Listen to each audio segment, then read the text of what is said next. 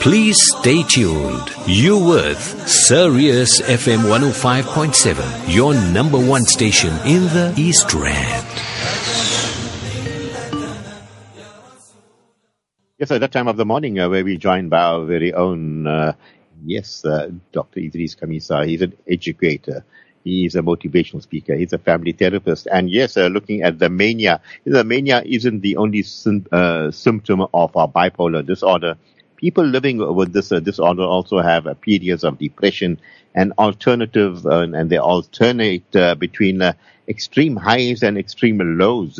You may be all too familiar with these extremes and unpredictable moods. Your relative could be laughing and having a great time one day, and the same relative could be having a sulky day, or could be just change on the turn. And you say, okay, I want that, please, or bring me that reward. I'll say please, otherwise woe betides. Well, joining us to address this issue of living with a bipolar family member is our very own Idries Khamissa. Idries, assalamu alaikum wa rahmatullahi wa barakatuh. And tell me, how are you doing this beautiful Wednesday morning? Wa alaikum salam wa rahmatullahi wa barakatuh. Alhamdulillah, I'm doing very well. Alhamdulillah.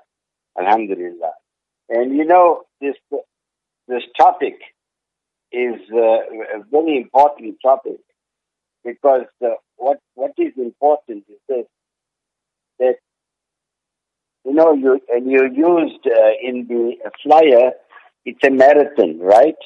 Now, it's a very important thing, this whole thing of marathon. It basically shows that it's got to be sustained. It's an almost never-ending journey, and you got to understand the individuals who are suffering. And you know what? They don't do anything intentionally, and what they don't want from you is advice. What they want is support, and really they vacillate from two extremes. Therefore, it's called bipolar. They require compassion. They require understanding. They require empathy. And you find that, you know, we often bandy this bipolar very quickly, very glibly. How many people that I have counseled, they say, you know, I think my wife is bipolar. No, you can't make a judgment like that. It has to be done through the medical sciences, and they'll be able to ascertain whether that is true or not. But what is important is this: there are 5 fundamental things. Number 1, try to understand that family member. Understand that uniqueness. Thirdly, when they are able to be receptive to you, make sure that you engage with them. Fourthly, they must see that you're showing compassion. Fifthly, you must never ever get impatient with them. After all, you are blessed to look after a person who is not well. You are blessed, and Allah is pleased with such an individual. I tell you, Idris, what a brilliant advice you're giving us this morning. Maqsood says, Assalamu alaikum. I do not miss the show for anything, Brother Shafa'at. You got a star the other end. Yes, I agree with that, Maqsood. He says, plenty Hello? Of people... Idris, can you hear me? Hello? Okay, I hope we're not losing Idris Khamissa there. Idris, are you there? I can hear you now, G. Okay, I think something came there. Yeah, you got rid of it. No, it's not a mosquito there.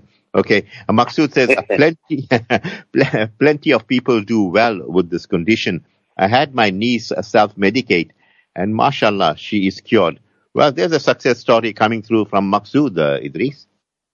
Yeah, see, the thing is, you know, they say at best, medication is necessary, right? Is necessary. And you find that most people live with this their whole life, you know. Those that get cured are very, very fortunate, you know, very, very fortunate. So, and I think it's important throughout. I mean, you got to ask yourself this important question: if you are bipolar, what kind of support do you want from your family members? Well, you're looking at Meirun's contribution this morning. She says, Assalamu alaikum. Always listen to this program. Jazakallah and mashallah. She says, why do bipolar people deny that they are sick? In fact, they become an inferno when confronted with the truth. How much truth in that, Idries? When they're confronted, they become more angry. People that are bipolar are not aware of what they are going through. You must understand that, You must understand that. It's not like any other ailment, that you've got. Bipolar people don't know, unless you explain to them what is happening to them, and they begin to become receptive and have an understanding. But to say they're in denial is another story altogether. Yeah, Jazakallah for that. Abbas says, I was told bipolar people are very smart and can buy and sell you and turn the tables quickly, make you the culprit and them the victim. How true is this, Idries? I'm not too sure what they are saying. You see, bipolar people, it does not mean they lack the intelligence, right? And when they are in the right state, they are able to conduct themselves in an excellent fashion, right? And it's to suggest that they're manipulative and whatnot is something that I've never come across, Okay, Idris in his consultation has said, Abbas, he didn't come across that. And Munir says, having a first-degree relative with this condition is a worrying. Can this condition be passed down in a chain from family member to family member? Good question there, Idris. Yeah, no, I don't think it is like that, It often when you find when someone is bipolar, it's often one member of the family is, Okay, you know that, yeah. It's just, it's a sad thing indeed. Shabir says, Assalamu alaikum. Fantastic show. He says, I'm wondering aloud and thinking aloud, can a person be both bipolar and narcissistic? Hey, that's another one. It's a double whammy. Yeah. You know what? When a person is bipolar, it does not mean that he is now bound by those two extremes, right? He can also manifest other qualities also, and narcissism and all that can also be a part in it.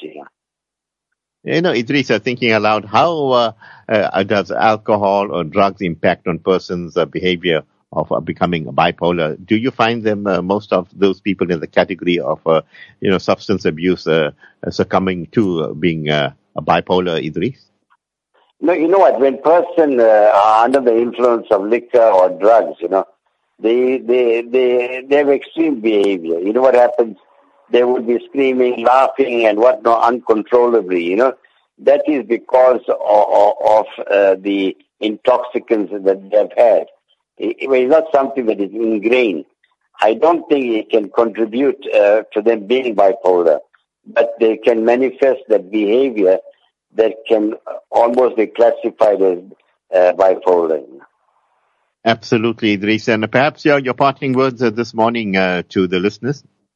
My parting words is that, if you've got anyone that is unwell, bipolar, whatever it is, give them all the love and attention, because Allah is there with the sick people, and Allah will be very, very pleased with you, inshallah. Assalamu alaikum wa rahmatullahi wa barakatuh.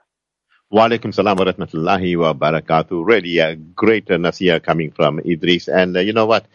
He's there and he says, be sympathetic, have empathy, take good care, have that, write it down, TLC, tender, loving care. And, when you find people that are having these conditions, be sympathetic and don't get argumentative. Yeah, don't engage them in an argument, because you'll trigger them up, and then, you'll be having a heated thing, and, you'll get sick, the person gets sick. But try as hard as possible to make dua for the ummah that they do not succumb to this. And if someone that suffers with this, I think the whole family should rally down around them and take them for medication.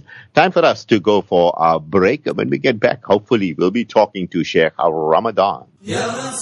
Please stay tuned. You're with Sirius FM 105.7, your number one station in the East Rand.